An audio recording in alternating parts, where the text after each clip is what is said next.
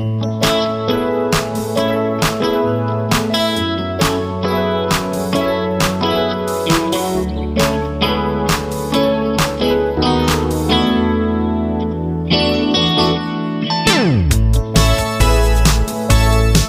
to Track Listing, the podcast where a musician, a comedian, and a painter review old soundtracks for some reason. This is Nick. This is Chris. And this is Caleb. And this week, I think we have a pick from Chris. That is correct, Caleb. What do you got for us? What have I got? What do you got? Yeah, what do you got for us? Show them your stuff. 500 Days of Summer. Hey! How about Alright. that, huh? We're in the middle of summer. Okay. Let's see where you're going with this. The JGL, Zoe Deschanel love story. 2009. It was a very different time. It wasn't quite so different. This is a long time ago. No. It does seem different, a different time to watch this movie. I guess I hadn't seen it in a long time. Yeah. Got a long soundtrack, 16 tracks. That's It's a little bit of a long one, so we'll try to move through it at a little bit of a clip. This is a movie that I remember being remarkable for its soundtrack. The soundtrack sticks out. A lot of people talked about it. Started a movement, man. Yeah. Started a whole different type of person. Watched it for the first time today with Chris. Oh. Yeah. Nick had never seen it, and I couldn't believe it. Yeah. Well, we'll get into it. Yeah, let's get into the first track. There's a lot of music to listen to today. All right, here's track one. This is Michael Dana and Rob Simonson with A Story of Boy Meets Girl. Tom meets Summer on January 8th. He knows almost immediately she's who he's been searching for. This is a story of boy meets girl. But you should know up front, this is not a love story. There you have it. There you have it. That's like from the beginning of the film, and that's also, there's a lot of score. I think that there's a separate release with its all score, and I guess there's a lot of score in the movie. It doesn't... Yeah, there is. Kind of reminds me of a little bit Royal Tenenbaum-y, like Danny Elfman stuff, but not something that I feel like I would want an entire album of. I don't know. I guess I feel that way about a lot of score. People feel differently. Yeah, I'm not too sad that there's only one score track on here. I know Michael Dana did some composition for the Japanese release of Johnny Mnemonic, an episode that we talked about recently. And he also did the music for this show that I found called Ordinary Magic. That's from 1993 with a very young Ryan Reynolds. Looks like dog shit. It looks so bad. I've never seen it. I'm sorry. It looks terrible. We got to check it out. It's the misadventures of a boy sent to live with his aunt in Canada, where he and a group of unlikely heroes take a stand against the ski resort infringing upon their new home. And that sounds terrible. Your pick next week? Yeah. Ordinary Magic. I grew up on Canadian television because I live so close to the border that that's the TV that I got. And there's a bunch of weird shows that I didn't realize until later were like very Canadian. Mm-hmm. And one of them was, I think, a show called The Odyssey. I can't remember what it was. Like a show where a kid is in a coma and he wakes up in a world where it's no adults. Mm-hmm. But it quickly, all the bullies are Nazis essentially. And I remember that Ryan Reynolds was a young Nazi boy in the imaginary Canadian TV show, The Odyssey. That tracks. Yeah. I see it. He still looks great. He's been around forever. We should say the narrator in this is Richard McGonigal. What is it? McGonigal? Who's like whatever you want. Yeah. He's a big video game voiceover guy. And I think this movie uses the narration. It kind of is peppered in to a decent effect. There was a movie called Little Children that came out a few years before in 2006. That's a good movie. And I think they were inspired by that. And that narrator crushes it. Mm-hmm. And then, to your point, Royal Tenenbaums as well has know, Alec Baldwin as a narrator. But yeah, I think the narration in this movie I find a little bit problematic in that it's a movie where the protagonist is probably a little more flawed than you expect. Mm-hmm. But it's kind of like, it's self-aware in that you're like, oh, okay, so this isn't a movie, you know, you're supposed to be rooting for him, but he's also like kind of the butt of some of the jokes. But then the narration, I guess, seems to be from his point of view, kind of. Yeah. Because there's a lot of stuff where you're like, but also this narrator seems to be kind of fucked up too. Yeah. What's the narrator's deal, man? It's like a little bit of misogynist. Who is this narrator? It's like, also, I do think that women are the gentler species, the gentler sex. Like, Summer just won't do what she's told. You're like, what? hey, I mean, this whole movie is just a big eye roll. But the soundtrack, though, the soundtrack. I mean, there's fans of the movie. I don't hate it. I mean, it's very watchable.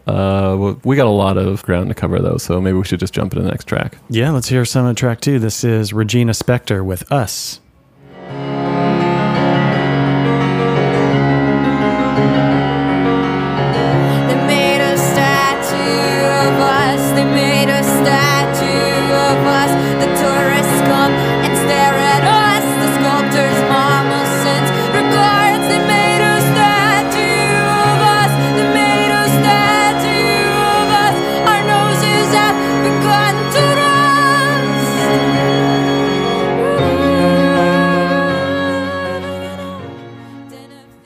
Regina Spektor, that's a name I haven't thought about in a while. really? So, are you doing like an Obi-Wan?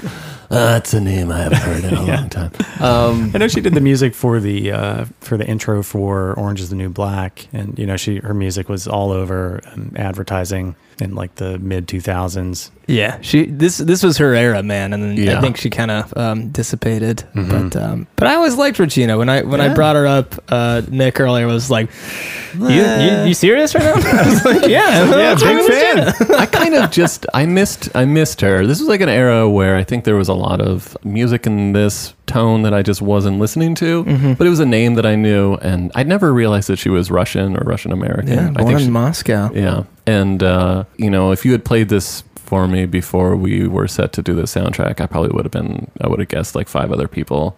In that it's a vocal style that's fallen off a little bit in recent years, and maybe for the better. But can't start a fire, like that sort of like weird. And it breaks my ha ha ha ha ha ha ha. It's a little bit overwrought maybe. But I watched this film with Stephanie. She'd never seen it before, and when this song's playing over the intro credits essentially. That's correct. Right after that part we heard at the beginning, and she was pumped up. She knew it, and she was kind of singing along. So I was like, oh, okay, I'm fine with it. I'm a sucker for piano too, and I think she uses a lot of piano.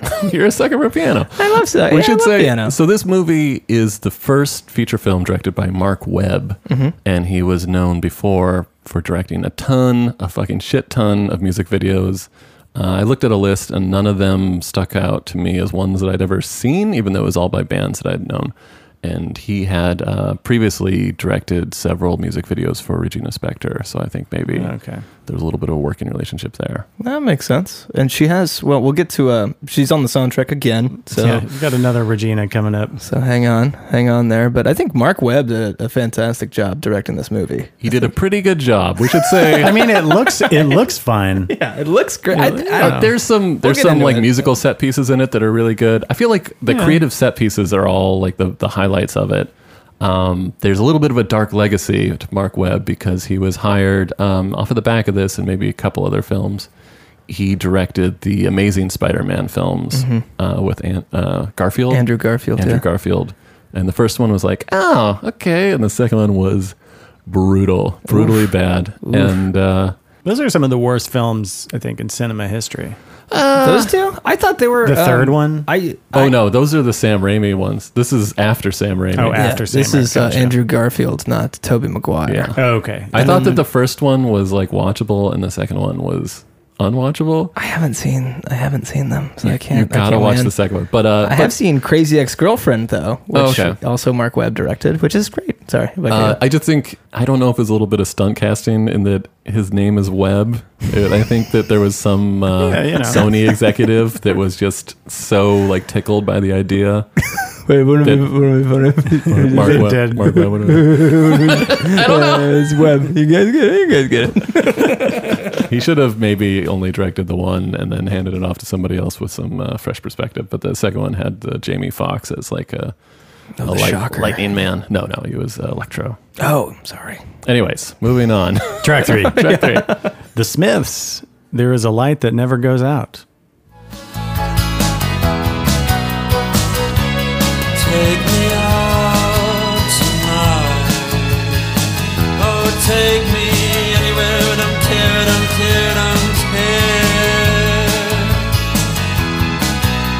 Driving in your 'cause I haven't got one. Da-da-dum. Oh, I haven't got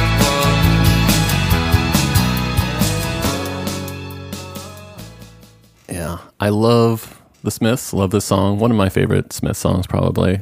I love the Smiths. Morrissey's kind of a turd, though. Oh yeah, but I mean, Yeah, he's constantly punishing his own if I fans. was, Yeah. if I had to thin out my record collection and take out all the records that were performed by turds, Oh boy. it'd be a real problem.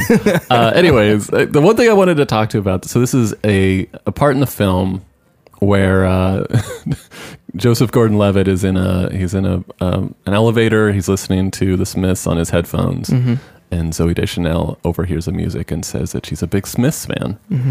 And it was a significant moment. And I don't know.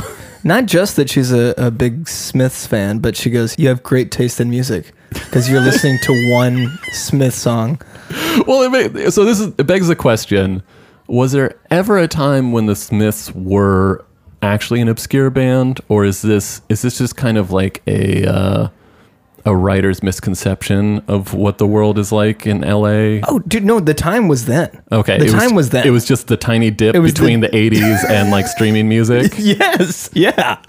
Because that's the thing, is like with the instant availability of the entire music catalog, I feel like the bar for something being like an obscure song, and we all live in Brooklyn here, so I think that maybe our view of what obscure music is out of whack, but it's like it kind of feels like it's like a slightly less ridiculous version of somebody's like, "You like the Beatles?" It's like, I love the Beatles. You have great taste in music. I mean, but like, I would connect with somebody that would like, if somebody in my office was listening to like Van Halen, I'd be like, "Yeah, man, rock on, dude." Like, I don't know, but I think this was literally it was kind of the last period in American culture where like indie music from the 80s was like any sort of, because he wears like the Joy Division shirt now that's like the meme of like, it's kind of making fun of people wearing the band t-shirt. It's a shirt that I have several copies of. But everyone had that shirt after this, and he's Several copies of. several copies, first edition copies of that shirt.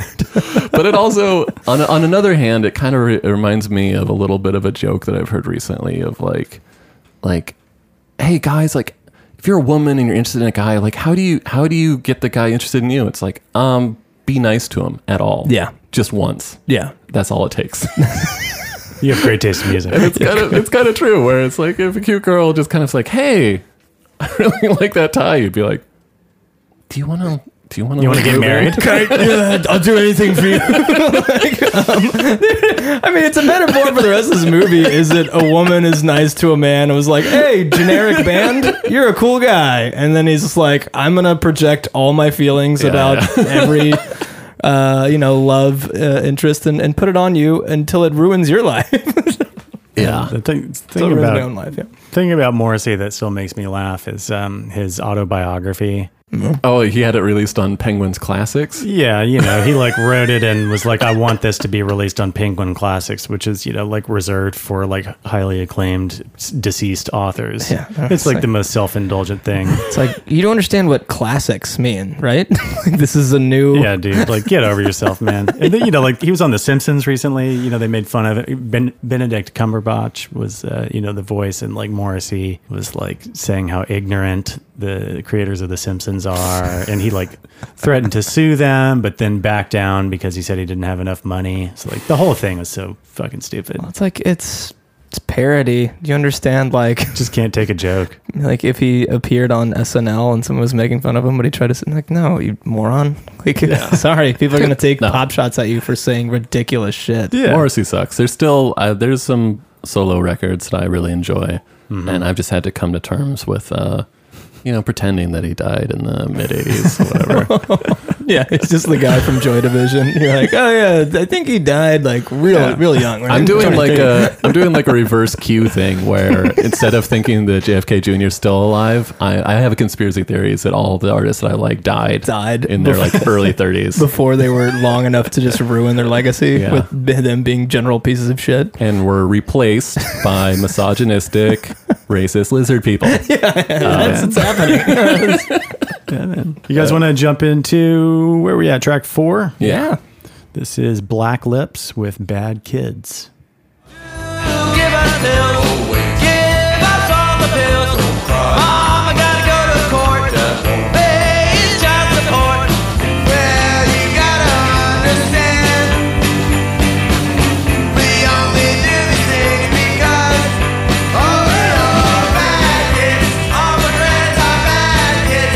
Product of no dad kids. Kids like you and me.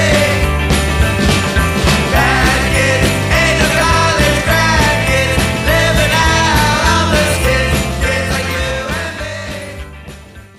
Never seen the Black Lips live, but I hear that there's a lot of provocative theatrics at their shows, kind of like a G.G. Allen inspired antics, Whoa, what? like people taking shits.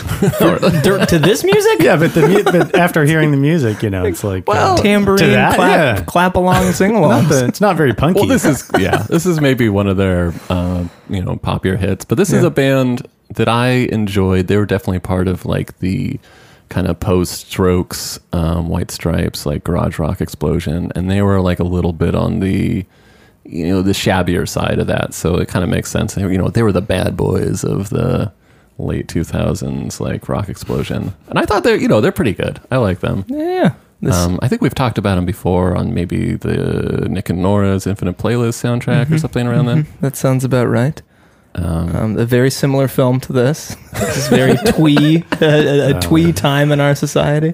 This is playing during Millie, their coworker's engagement party, and it's like one of the first conversations that Joseph Gordon-Levitt's character has with Zooey Deschanel. Right after this, he learns that her nickname in college was Anal Girl.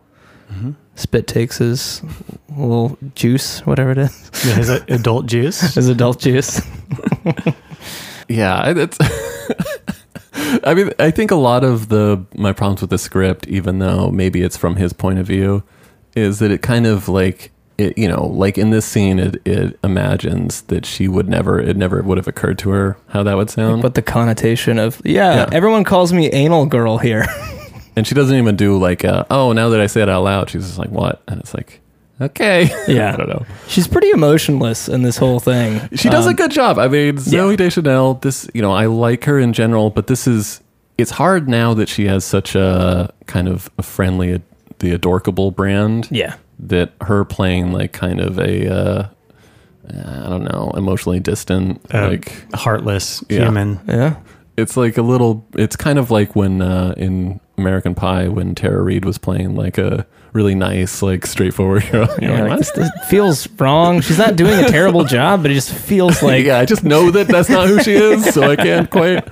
But do you think this is the death of the Manic Pixie Dream Girl? Do you think this was the last movie? I mean, it probably should have been. Yeah. I mean, yeah, I like that it's kind of a takedown of that. I still don't think that's something that's really gone away, but I think this movie does a good job in a genuine attempt to try to dispel young men's notions of what these fictional women will do with their lives. I'd agree. And I think it's flawed slightly. Like, you're like, you're like 99% there. Like, you're close. You're 98% there. That being said, spoiler alert, he does meet a girl, dates her for a while, and he changes his life, and he becomes a better, happier person, just not with her. Yeah. This movie's a drag, man. Maybe we move into the next track. Let's hear track 5. This is the Smiths once again with Please, Please, Please Let Me Get What I Want. Haven't had a dream in a long time. See, the life I've had can make a good man bad. So for once in my life, let me get what I want. Lord knows it would be the first time. Lord knows it would be the first time. Nice to hear the Smiths again. I know they were on Rough Trade Records back in the day, which, there's that Rough Trade store in Williamsburg that just closed. They've been complaining about the cost of rent there for a while, and they announced their new location, which is at 30 Rock. which I'm Bernie still trying to Rockefeller figure Center. out. Yeah, well, it's actually really cheap. 30 Rock. Yeah, It's such a drag. And Brooklyn lost a great record store and great music venue. There used to be kind of running joke that the neighborhood of Williamsburg kept like spreading further into Brooklyn, and realtors would constantly refer to areas as being like East North Williamsburg. Williamsburg. Yeah. That's like, East this is like in Williamsburg kept getting Queens. further. Yeah. Dude, I think that Williamsburg is finally starting to reach out into Manhattan, across the river underground, I guess. This is Midtown Williamsburg. Yeah, no, I absolutely lived in a place called East Williamsburg, and then like I was talking to somebody who'd been around for a while. He's like, "Yeah, that's complete horse crap. Like, this is You're in Bushwick. You're in Bushwick, you moron." Well, I fell for it. Yeah, I mean, the only thing that stopped it is Bushwick became a more marketable brand than Williamsburg. Yeah, And so now Bushwick is spreading west. Anyway, so this movie. Yeah, I moved to Ridgewood recently, and I heard someone refer to that as like Bushwick East or something. Yeah, it's yeah. like, oh no, Gobbling up. it's happening again. Anyway, so I wanted to talk about a couple things. One, we've heard this song before. I think it's featured in the Pretty in Pink soundtrack, which I like to talk about if we've heard a song before on an earlier episode. Maybe go back and listen to the episode. Pretty fun one. Do it. But I also bring it up because it was a song that Ducky was listening to alone in his bedroom. This was like probably. Ducky. Ducky thought that it was his theme song. This poor guy just couldn't get the girl that he wanted, where he was like actually like a creepy sex pest. Yeah, that Right. scene was tragic though. Yeah. Ducky, like in his, like you see his home life, and you're like, oh, it's Mattress way on the ground. shittier than Yeah, I he's like thought. no sheets. Like, oh, he's poor too. But anyway, so Joseph Gordon-Levitt, whose name I can never fully remember because he has like too many names. You got it. That was Yeah, it it. was great. His character Tom, this is when he decides after a girl is nice to him once, he's like obsessed with her. Yeah, A girl that he works with, which is super creepy. They're all young. They're all young. Yeah, they're all young. But he starts just like blasting Smiths from his cubicle, which is really sad. did like It's a funny scene, but it's so cringy. Yeah, I think it's intentionally cringy. Yeah. But like, dude, like as like a middle schooler or something, if I overheard a girl be like, "Oh, I love a guy in flip flops," I'd be like, "I will wear flip flops every day for the rest of my life." Like, yeah, you just like it's something a child would do. Yeah. It's funny, but it's also made. I was like, I think that this character is a Ducky. Like he was probably obsessed with Pretty in Pink and watched it many, many times without realizing that Ducky was the real villain and that Blaine was a good guy. I mean, it's extremely real. You know what I mean? Like there are tons of guys like this, and there's tons of like. She says from day one, like, "Hey, I do not want to be in a relationship. I don't believe in love. I do not believe in love," and he's blowing past these red flags. You know what I mean? Her Like, favorite Beatle is Ringo Starr. Yeah. Red flag. just slam on the brakes, man. And yeah, he's just like projecting all his feelings onto her. And then you realize, like, towards the end of the movie, like, yeah, dude, you were trying to force it so badly. Like, just stop. You should be happy with what you got out of that, which is like a relationship and like a true friend that somebody you care about. And then like, he just kept wanting more. He set himself up for ultimate disappointment. I don't know, man. I've been in both sides of that relationship. As have I. It's very, it's exaggerated, but it's very real. And you're like, oh yeah, the Ringo thing is antagonistic because that's fucking bullshit. And I think that actually plays into her character in how later on she just he runs into her. What can't be too far later, and she's engaged. Yeah. And it's kind of like, you were never a Ringo fan. Yeah. What? You just enjoyed telling everybody you're a Ringo fan until one day you woke up and you listened to a Wings record and suddenly you realized you're a Paul guy. George, like us all. Yeah. Kelsey was saying, she was like, she was kind of dogging on Zoe in this because she knew what she was doing. She was like dangling this in front of him. She did kind of lead him on, which I was like, okay, yeah, there's truth to that too, is that, it feels good to be like pined over or like pined after.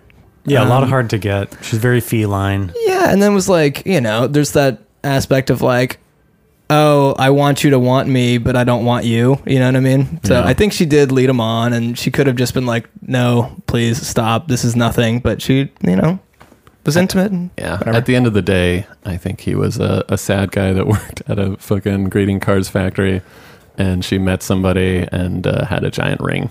Like a couple months later. Yeah, that about sums it up. All right, maybe we move on to the next track. Let's hear track number 6. This is Doves with There Goes the Fear.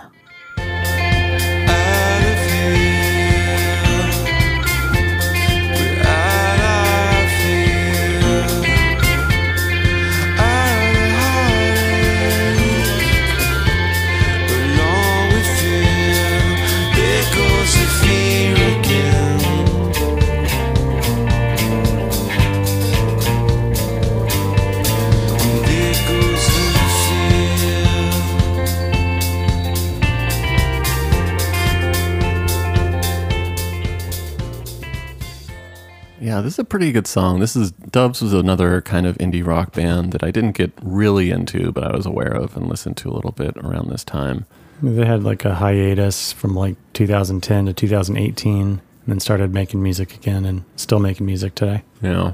It's funny, this kind of reminds me, this era of like the mid-90s after the grunge explosion, when all those bands had so much money behind them that the production quality started to get so intense, and you had these bands kind of like, you know, Creed, but there was better versions of Creed, but like these bands that sounded like grunge bands, but they had these like huge like kind of orchestral productions and stuff, and you're like, this sounds too good for what I thought I was in for. I thought I was like a grunge guy, and now am I this kind of guy? And this was like when indie rock, everything became these like super polished, like anthemic indie rock songs that, you know, could fit into like an Apple ad. Yeah, it's kind of like Arcade Fire, with like a giant. We might have some Yeah. Apple ad music coming up pretty Yeah. soon. Yeah, that's right. We'll get some of that more later. But I also, so this is scoring a scene where they're Tom and Zoe. What's Zoe's? Oh, Summer, obviously. Yeah. Summer. What's her name? Her character's name is Summer. They're in the IKEA. And Yeah. they're like having like this really charming like IKEA date. Yeah. Which That is just such bullshit. yeah, complete bullshit. Well, IKEA is where people like get fucking divorced. yeah. Well, I appreciate it because later there's like the other IKEA trip, right? Well, it teases you with the bad IKEA trip. Yeah. And then it goes into the like so why I said this is a well-directed movie is you get like opposite ends of every emotion, Yeah. like in sometimes out of order. It's like Blue Jumps Valentine, except for you don't want to kill yourself afterwards. Yeah. But He's it's fighting for his family. He's fighting for his family, Summer. But we were watching. It's a great movie. So I watched this with Steph, and I didn't really think anything of it. But the next day, she was like, "Hey, I want to go to IKEA," and I was like, "Oh, okay." And it's like it wasn't until I was like prepping, and I was like, "Wait a minute, this is fucking insidious buzz marketing. This fucking movie."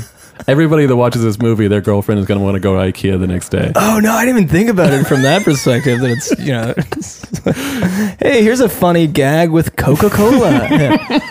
Oh man, I've been to IKEA with like partners, and like it's just never goes well. it's huge. You can't get out of there. Can't You're get out. trapped. Well, And the you're like, New York IKEA gives me panic attacks. We had a buddy. Should we say his name? I don't know who it is, but don't say the name. Just tell the story. One of our New York buddies, I think like at some point used to live close to an IKEA and kind of just got in the habit of going there for lunch every day and like made friends with the chef. loves an IKEA, man. Yeah, he loved IKEA. Still does. He'd go there and work. But yeah, man, like Apparently the coffee's really good and it's only $1. Great, yeah. Swedish meatballs to your film, but yeah, Yeah. man, couples fights start at IKEA. I'll tell you that much. I 'Cause think, you're like, I think I'm going to IKEA tomorrow. we don't It need brings out the worst in people too, man. we don't need a talk and a flirg. Okay, we have no room for the flirg. Yeah. Yeah, we were saying it's like this is where dad goes after he's been after he has to leave the home. And Yeah, then he's got to just like, rebuild his entire. Hey kids, I get to live in an apartment now. Wouldn't this be fun, huh? Like, you get to pick out what dad sleeps on. If there was any artistic integrity, the breakup would have happened at the IKEA, IKEA, yeah. instead of a diner. And they're holding a giant like blue bag. They're like, well, what am I gonna do with this? Why do you take it? I don't need it. Next track looks pretty exciting. You guys want to hear it? Yeah. Oh, yeah. This is track 7. This is Hall & Oates with You Make My Dreams. On a night when bad dreams become a screamer, when the messing with the dreamer, I can laugh it in the face, twist and shout my way out and wrap yourself around me, 'cause I ain't the way you found me, and I'll never be the same. Oh yeah, well 'cause you make my dreams come true.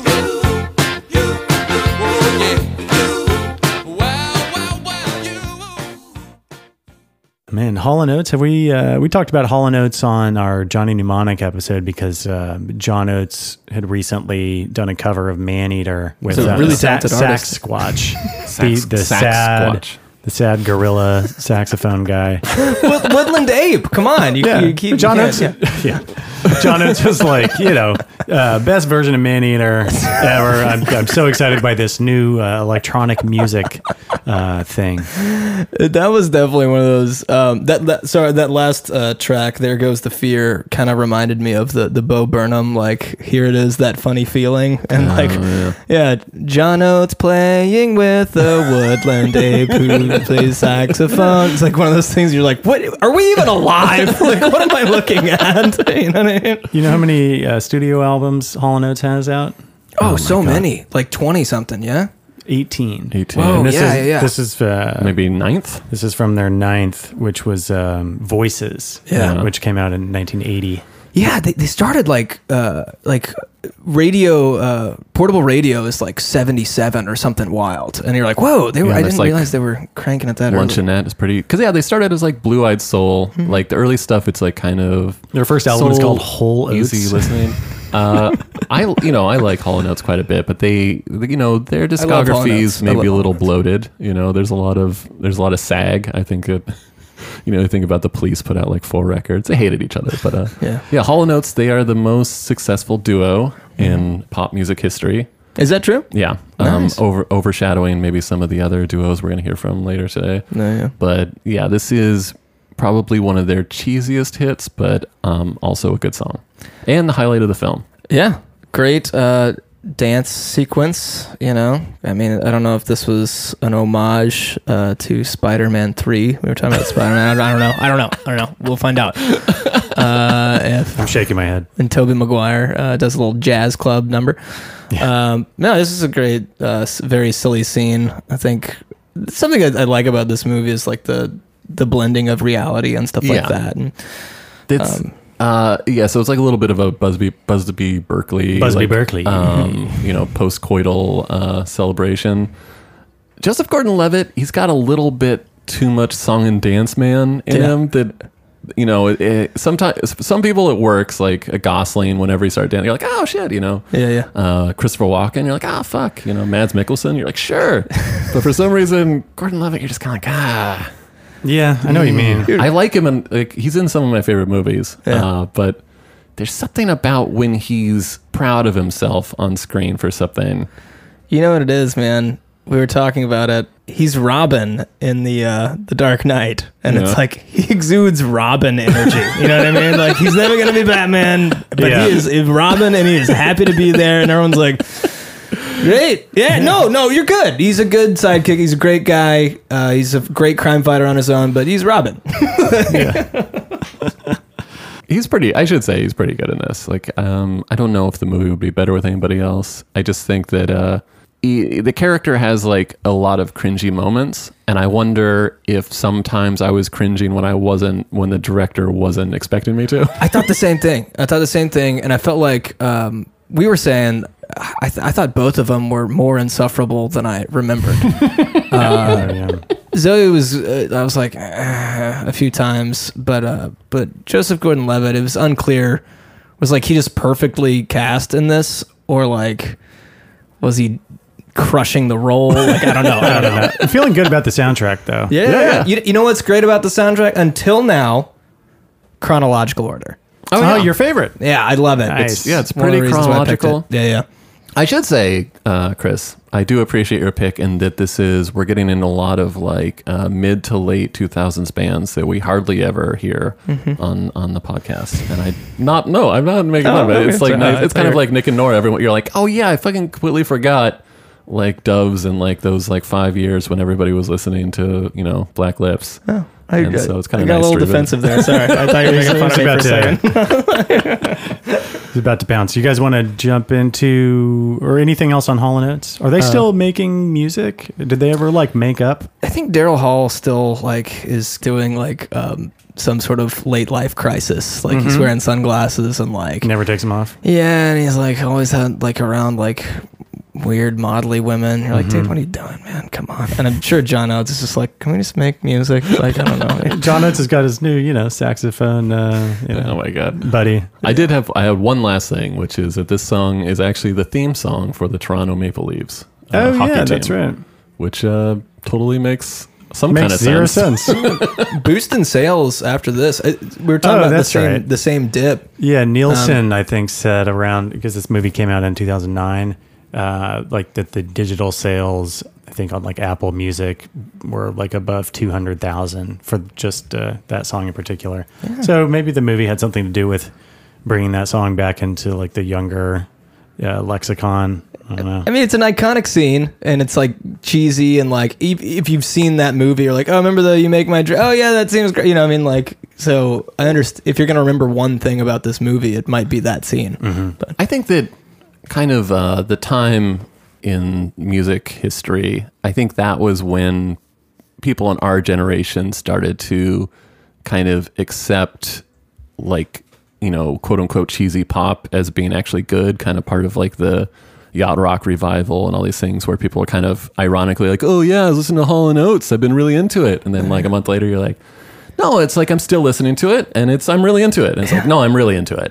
Yeah, when did yacht rock actually work its way into the vocabulary? It was an early internet thing where yeah. it was these guys made those shorts, the yacht rock shorts, and that comedy series. They like it's great. All they those coined LA the comedians, term yeah. and everything, it was also part of like kind of a revival in the career of those albums. Yeah, it was like 2006, 2005, like maybe. Michael McDonald episode they had was really good. Oh man, it was so good, dude. The Michael Jackson one was really good too.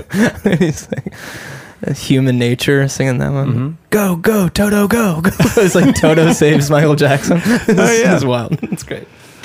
You guys want to hear track 8? Yeah, let's do it. This is the Temper Trap with Sweet Disposition.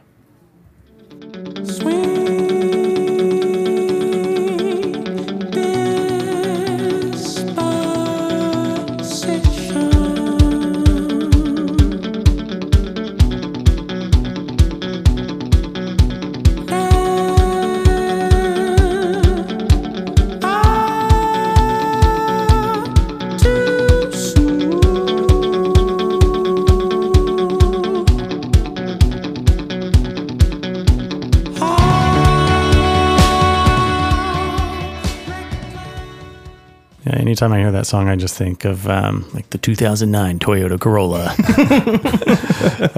I did a session with Temper Trap when I used to work at the Cutting Room for one of those KEXP broadcasts. Yeah, nice, and gotta say, super nice guys. Great guys. Which doesn't happen all the time. Yeah, they're super friendly, super nice. Australian indie rock. This is, like I said, the era of the indie rock anthem. This is, I can say this because I think era of Diet Coke ads.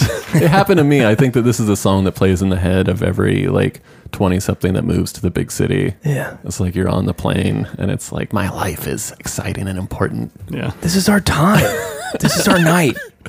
Coca-Cola. Coca-Cola. Find your tribe. The Hyundai accent. Yeah. Find your tribe. Oh, God. It sucks so hard. I mean, at a certain level, all music and all art is involved in like emotional manipulation. But sometimes, the manipulation is underneath something, and sometimes it's on top of something. And this is, very nakedly emotionally manipulative. But it's fine. It's a good song. Yeah. It plays twice in the movie. It plays twice. It's like, interesting move. I remember like there was a certain era of when I would work on music for ads where it was either like the Tim track would either be this song in particular. I know what the other one is. Or I forgot what the song is called, but it's the Isn't it the Owl City? M83. Yeah, M83. Fireflies. I was going to say it was Black Keys. There was a particular Black Keys song for a while that was just it's just like, Lobster Fest. It's just insanity. But, man. Super successful song though. Yeah, the song plays. Good song. Yeah, I like this song. It reminds me of the U2 as well. Oh yeah, The yeah. intro to that U2 song. Oh yeah, good call. This is playing when Tom is showing Summer the buildings he loves in LA. And shortly after, he does this adorable little doodle on her arm, which was, it's like, man. See, things didn't happen like that before 2009. And now it's just like, ugh, God. Draw on somebody's arm in the Like- park. Just get out of here. Yeah. If I saw that now, I'd be like, get a room. Like, so in rewatching this, it took me a while to try to pick up, like, what the setting of the film was, like, what city we're in. Yeah. Downtown LA, right? Part of it is that the apartments, this is like Friends style, like, giant apartments, because they both live alone in, like, nice places. Yeah, it screams like Chicago to me. Like the places they are all huge. A lot of like The wood biggest problem, paneling. at one point, somebody mentions how bad parking is somewhat, but you never see a car. Yeah. And that's why it's like kind of like halfway through, you're like, this has got to be in New York, right? Because maybe I've not that's- seen one person in a car. Maybe that's hinting at the maybe theory that the entire film is taking place inside of Joseph Gordon-Levitt's head. Well, it's not, the theory is not the entire film. There's Or one. is it just the last There's scene one scene. Yeah. Where they're talking in the park. Yeah. Oh yeah, we'll get there. We'll get Okay, there. okay. We'll get But there. yeah, maybe that has something to do with that. I was kind of. It reminds me of like a setting for a sitcom that the movie's happening like outside of, because like the workplace is not what workplaces look like. Yeah. It's like in a huge like renovated like train station, something like huge like ceilings. Even like the weather is wrong. I feel like it's like no, we need like Bad Boys, like the setting weird sun. You know what I mean? Like it's not bright enough. Like it's Nobody wears shorts through the entire movie. yeah. Dude, Bad Boys, man, that movie was hot. Yeah. Well, like people should be like sweating and like they're also like this beautiful city we live in. You're like, you're still talking about LA?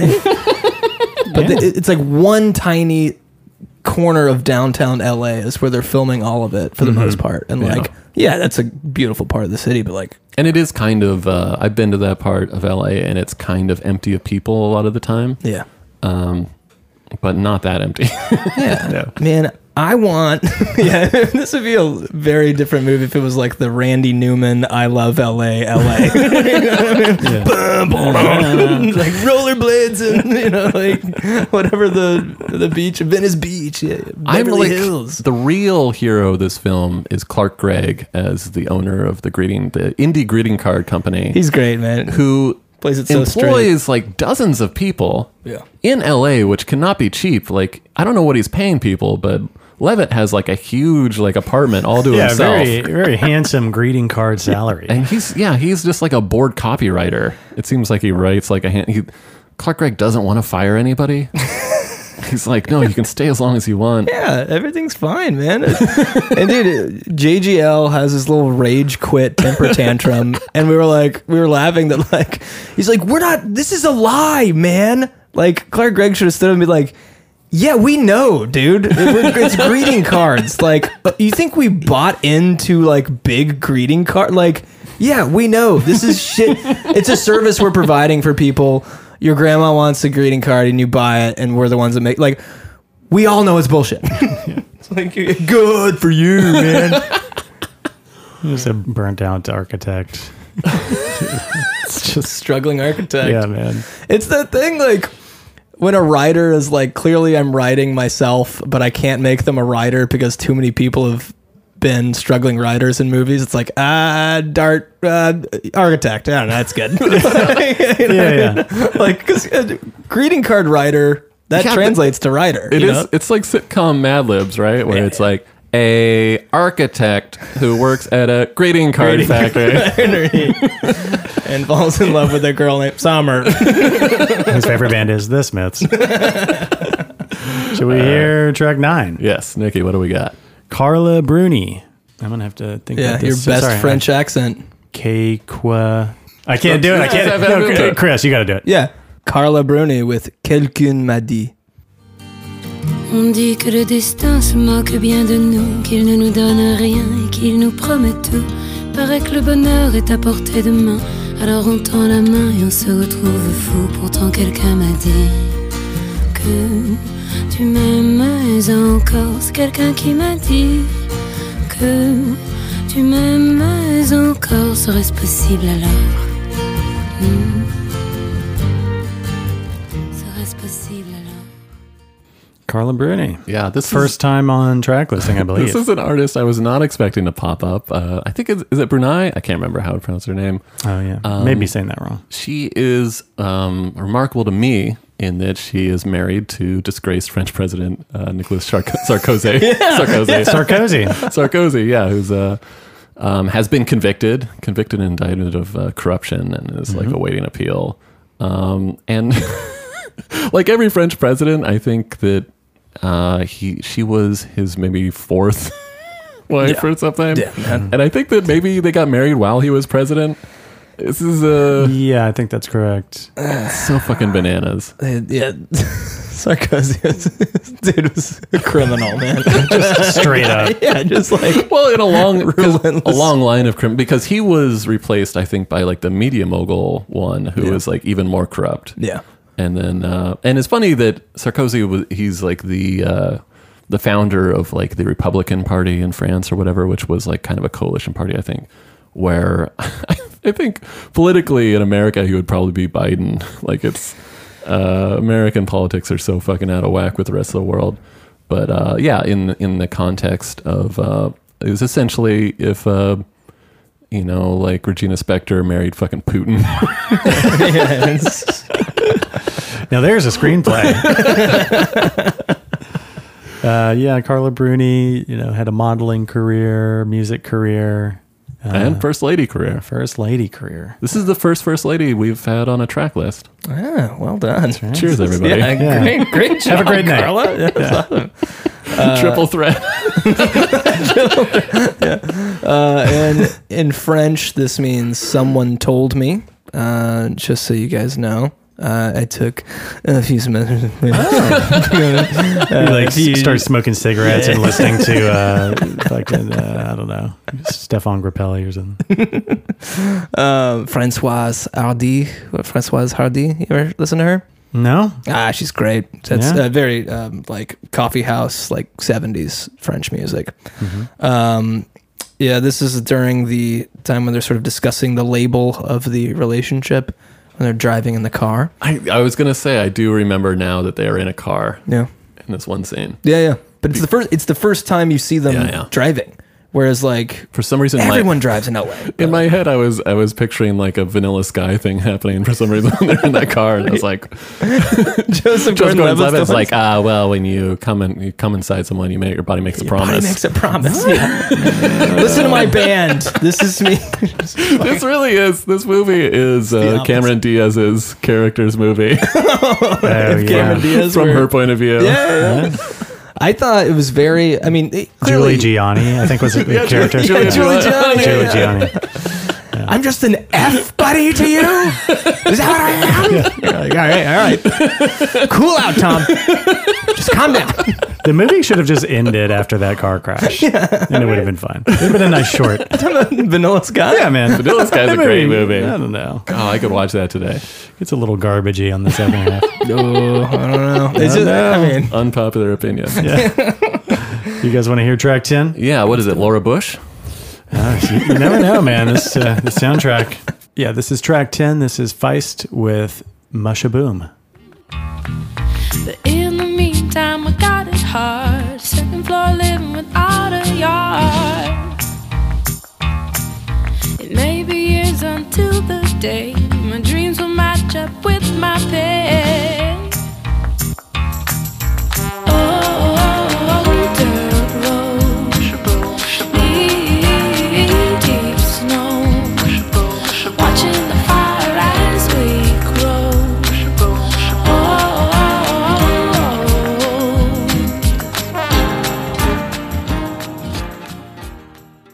I remember I really got into this album for a while. Like it was a few years before the soundtrack. I think when this Feist record first came out. Is this the one with 1, 2, 3, 4 as well? Yeah. Yeah. And That was in the iPod Nano. say. ad. Did you guys own iPod Nanos? no, My dad did. No. We hope my dad set one up. I was like with iPods, I was always a big boy. Got that big boy. Yeah, that original, like the big white one. Yeah. But I remember I was dating a girl and she was like having a hard time. And I was like, I have a song that I think would cheer you up. Oh, man. And I had like my iPod and I was like, here, just give it. And she was like, she looked down and it said Feist album, Let It Die, song Musha Boom. She's like, I don't want to listen to that. And I was like, no. It's good. It's fun. Really, it's a nice song. She's like, no. Let it die. But I still love this song. You know, this song cheers me up. It's kind of, I think Musha Boom is a small town in Nova Scotia, and it's kind of a song about an idyllic, like rural lifestyle, which is something that is, I think in a Canadian context, is not nearly sinister as rural America. Hey, I mean, to y'all's point about like Feist using this in an Apple iPod Nano commercial, it's such a twee band to instantly monetize. Like what? Maybe I'm being over dramatic, but just like, oh man, wouldn't it have been a great thing if like, you know, a lot of these indie bands didn't immediately just go like, oh yeah, use it in every commercial you possibly can until everyone's heard it and it's sucked it dry, and then we're just gonna disappear, which is what happened to so many bands of that era. But anyway, Yeah, Chairlift had some music in an Apple ad as well. you know, So many bands. I mean, you know, that I can't hate on it too much like these days because, you know, that is a decent way to make money. yeah. When it can be tough to, you know, survive. And Apple, I mean, you're right. But like, Apple's also, it got cooler. You know what I mean? Like, corporations understood better. Like, they're learning, and like, selling out became cooler. And like, well, it's a, you know, well produced, awesome. Well, I commercial, think but- it was like it was the weird period where commercial radio and like MTV. Well, first of all, commercial radio had like its heyday kind of disappear into the 90s. People stopped giving a shit what was on the radio as much. Yeah. And then it became MTV. And then MTV started just playing like Real World and stuff. Mm-hmm. And so then there was like, where do these bands break that don't have like a big like marketing push behind them? Yeah. And then commercials became the thing. Yeah. And now it's been subsumed by like social media where something goes viral on TikTok or whatever, and that can like make or break a band. Yeah. And so, and now I think people just don't watch nearly as much terrestrial TV. And so, you know, the golden age of the Apple ad, sadly Yeah. gone. Well, But this was we're the gonna height get of them it. again. We're gonna get them again. You think so? Oh yeah, YouTube's making it like, well, maybe we do 30-second ads. Oh, yeah. Maybe we do 20-minute of ads before you watch it. I've I've thought about paying for the ad-free YouTube, but I haven't pulled the trigger on No, it. don't do it. Don't do it. You like the ads? You like seeing ads? I don't like the ads, but I think You can there's just, gonna you can just get a bunch of ad blocking software. I think that's the thing to do. you can do that. Okay. I think there's gonna be a great YouTube migration, and everyone's gonna go to Vimeo or something that just isn't like. Seems like it'd be easy for that to happen, right? They're making it impossible to watch what you want to watch. And now it's like, oh, we'll just squeeze in an ad right at the end when you want to watch the last 10 seconds of, and you're like, what? Like they're making Yeah. it very, very difficult. And I think somebody's going to pick up the slack. But once it's just like unwatchable. But Yeah. Guys, you want to take a break? Oh yeah, it's I think break time. Caleb maybe has a game. I put together a game for you guys. It's been a while. Yeah. I put together a game. I put together a game of Supergroup, Ooh, Supergroup. which is I'm excited. something we haven't played for a little bit. Very excited. And then at the end of the episode, we are going to add to the Spotify track listing playlist one of our favorite summer songs. Yeah. Summer songs. So stick with us.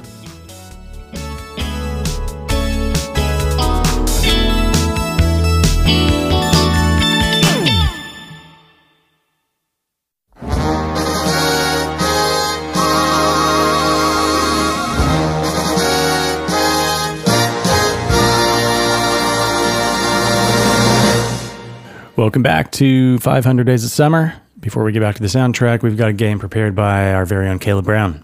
Thank you, Nikki. I prepared 3 rounds of our supergroup game, the game that was not ripped off from the British quiz show Only Connect. Legally, we have to say. However, if it were ripped off from Only Connect, this would be in the style of round 1, which is these are not sequences. These are groups of 4 songs that all have something in common. Oh, okay.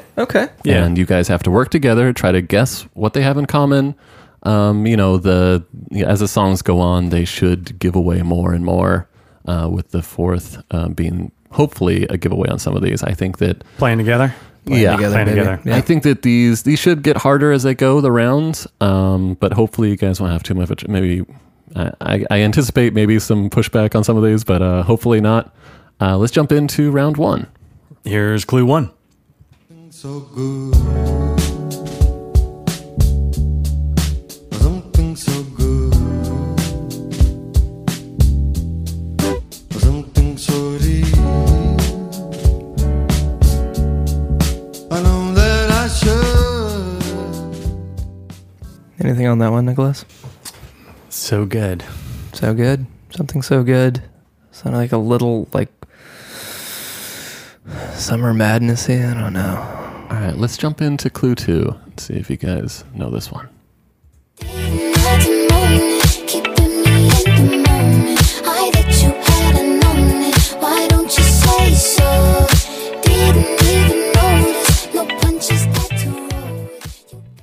All right. Do you know that one? That's familiar. Is that like, is that something new? Is that like Olivia- Doja Cat or Is that something? Olivia Rodrigo or something? I don't know. Oh, you guys are pretending like you know modern music. Look at you. Yeah, we're doing good, man. No, All right, I- all right, let's jump into track 3. this is going great.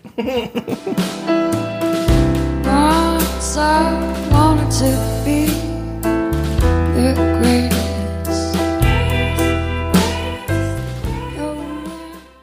Anything happening? Rocks. I know that voice. That's a very familiar voice, I'll but give you a hint. That is not Regina Spektor. not Regina. It could be Lana Del Rey. Yeah. Sounded Lana-y. I think you guys might need the 4th and final clue Let's hear it. for this Find warm-up round. This connection. It's great. 7 rounds, right? Oh, baby, baby, it's a wild world. It's hard to get by just upon a smile.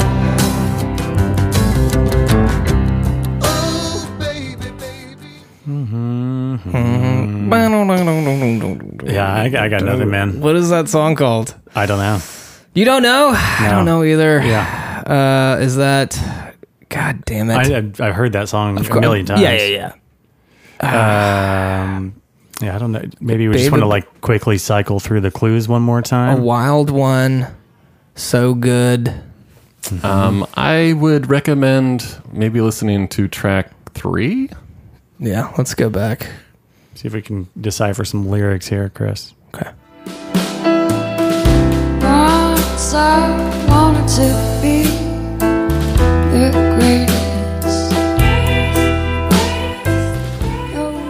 The greatest. She's a wild one. She's the greatest. He's the greatest. Oh, baby, baby. I will say that one of you was right about the artist of track 2. I said Doja Cat. Is that I said right? Olivia Rodrigo. Is Doja Cat? Is Doja Cat? And track 2 might have been Doja Cat. Okay. Okay, if that was Doja Cat, Something. 3 Dog Night. Again, this is 4 songs that have something in common. It's not a sequence. yeah, not a sequence. Not a group of Are 4. they all animals? Are they all house pets? Who's the artist for number 1? Let's hear that clip again. So good. Something so good. Something so real. I know that I should. All right, I think I'm gonna call this one. Maybe you guys can try to fill this in as we go. Call it. This is we're Oh, no, man. flapping in the wind here. Track 1 is a pretty obscure song. It's a band that I like quite a bit called Peter Cat Recording Company. I think I played it for you guys. Okay. An Indian band. So maybe one of those clues was it by Cat Stevens, perhaps. Number 2 was Say So by Doja Cat, a giant song, one of the biggest songs of the last maybe 5 years. Oh, well, it depends who you talk to. Yeah. Number 4, any guesses on who? Number 3? Number 3? Cat Power. Yeah. It was Cat Power with yeah. The Greatest, her biggest song. So wait, what's the connection? And then number 4, Cat Stevens with Cat Wild Stevens. World. I don't I see thought the you- connection. I don't see it. I can't believe I didn't know Cat Stevens. That's embarrassing. Cat Stevens. Yeah, we should have figured that Those one are out. all songs by cats. All right. Meow, Cats. Meow, meow. My favorite movie, Cats. Yeah. But we got to find the butthole, the butthole cut. If you don't know what we're talking about, Yeah, there was Google a it. cut of the movie Cats in which all of them had like digitized butts. And then someone was like, what are we doing with that? Take it out. And they're like, oh, yeah. Yeah, somebody save the movie. Such right. garbage. Now that you guys are warmed up, let's get to round 2. Feeling I have a good, feeling this good. isn't going to go well at all. But anyways, round 2, clue 1. Cause we came a long way since our days in the A. Sleepless nights, was trying to get right. Now I just glide, wind in my sails. I toast to the ocean, she balanced my scales. West coasting, got degrees in my naps. Believe in me, black when life do you act. Stay focused, true indeed, it's a fact. When them hard times come, love will bring you right back. When life brings Okay. Nothing on that one. All right. I might have something for that, but Yeah. let's keep going. Okay. Let's move on to clue 2. Has been falling in love.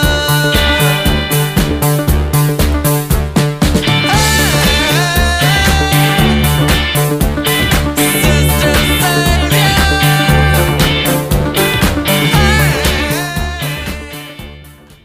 It's got some Marauder scent on it, sounds like. And some killersy Yeah. guitar things. Yeah. Clue 3. Okay. Yeah. Let's jump into clue 3. All right. I care, and I'm not scared. Light my candles in our days, 'cause I found God.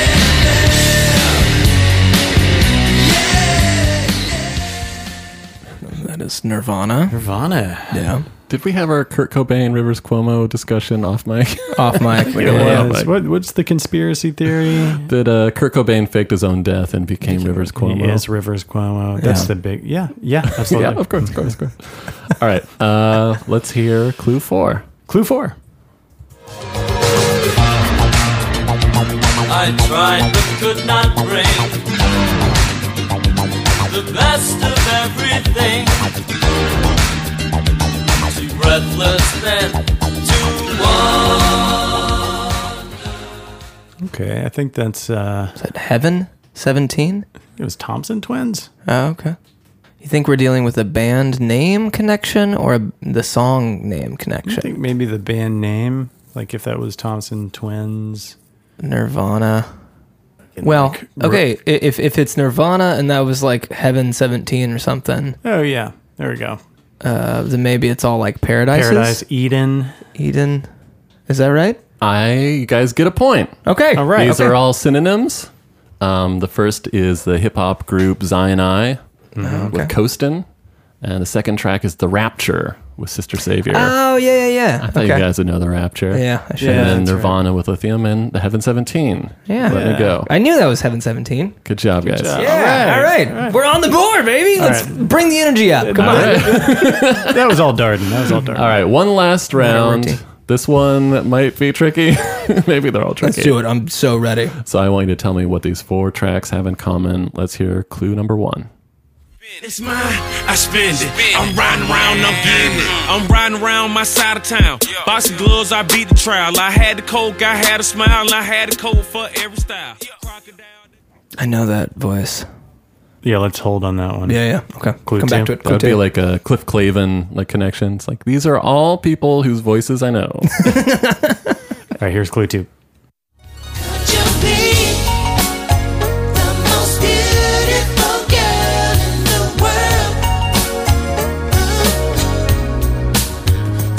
See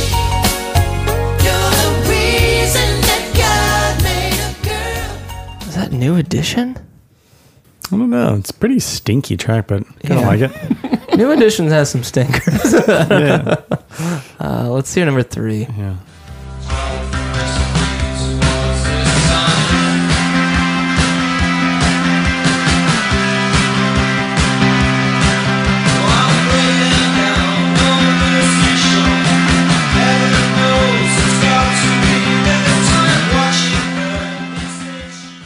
Joy Division? That's what I would say. Joy Luck Club.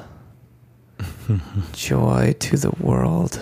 Well, that's not Joy to the Fishes. But and the this is a Beatles. connection, Joy to you not and a me. sequence. Joy to you and me. Let's hear number 4 and see if we can work backwards. Let's hear the But last clue. we're doing okay, I think. Clue 4.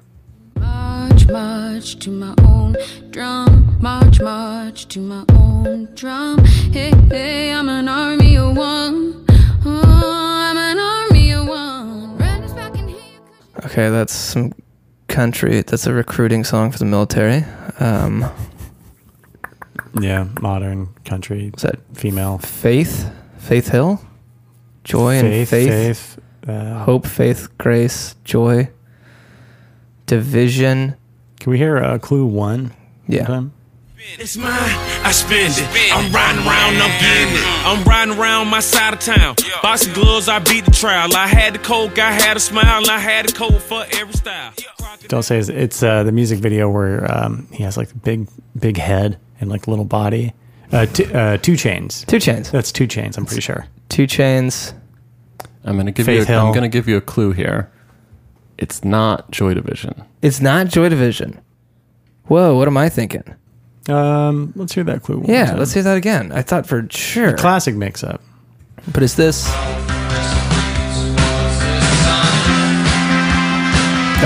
New Order. Is it? Yeah, New Order. Because that asshole left the band, right? And then they had to do New Order. Well, revisionist history. Yeah. Yeah. So that is New Order. Yeah, New Order. That is New Order. Right. So if it's 2 Chains, New Order, Faith Hill. I'm unsure about Faith Hill. I don't know if that's What was the right clue answer, 2? but only because I thought it was Joy and Faith. Can we hear Let's try clue clue 2 one more time, and then we gotta. Could you be the most beautiful girl in the world? Is the connection that the lead singer was replaced in every band?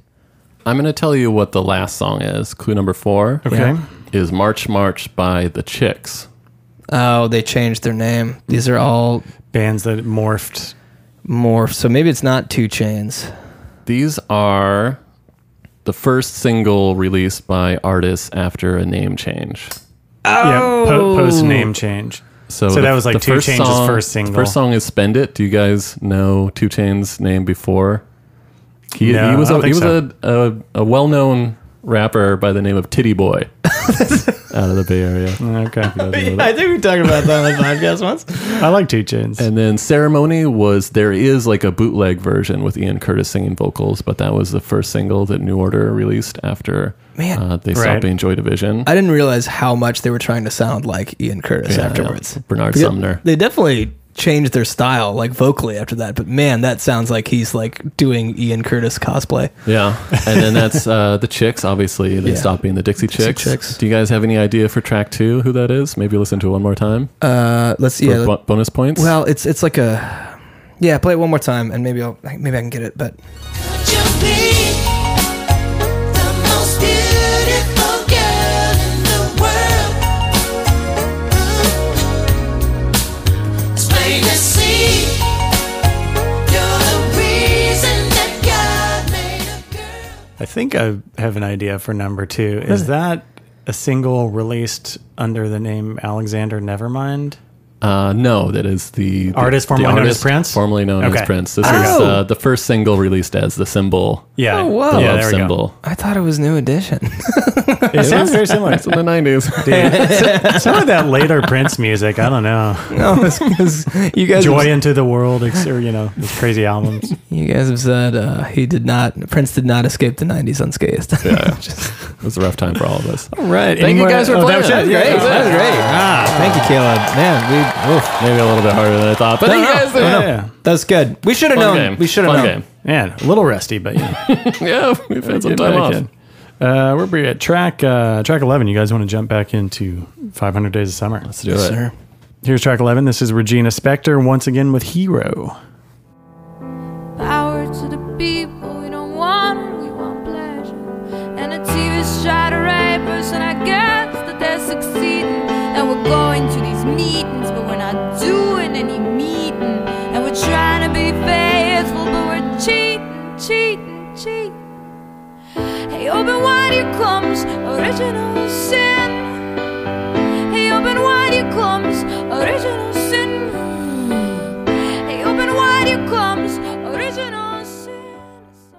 Okay. Doing some of her own Foley work, which I appreciate. Yeah. Is that she like kind of doing some nod to Bob Dylan or something like that? Do a lightsaber sound. I kind of always got like Tori Amos, like Fiona Apple, gone wrong a little bit. But Yeah, quirky. it's not my bag.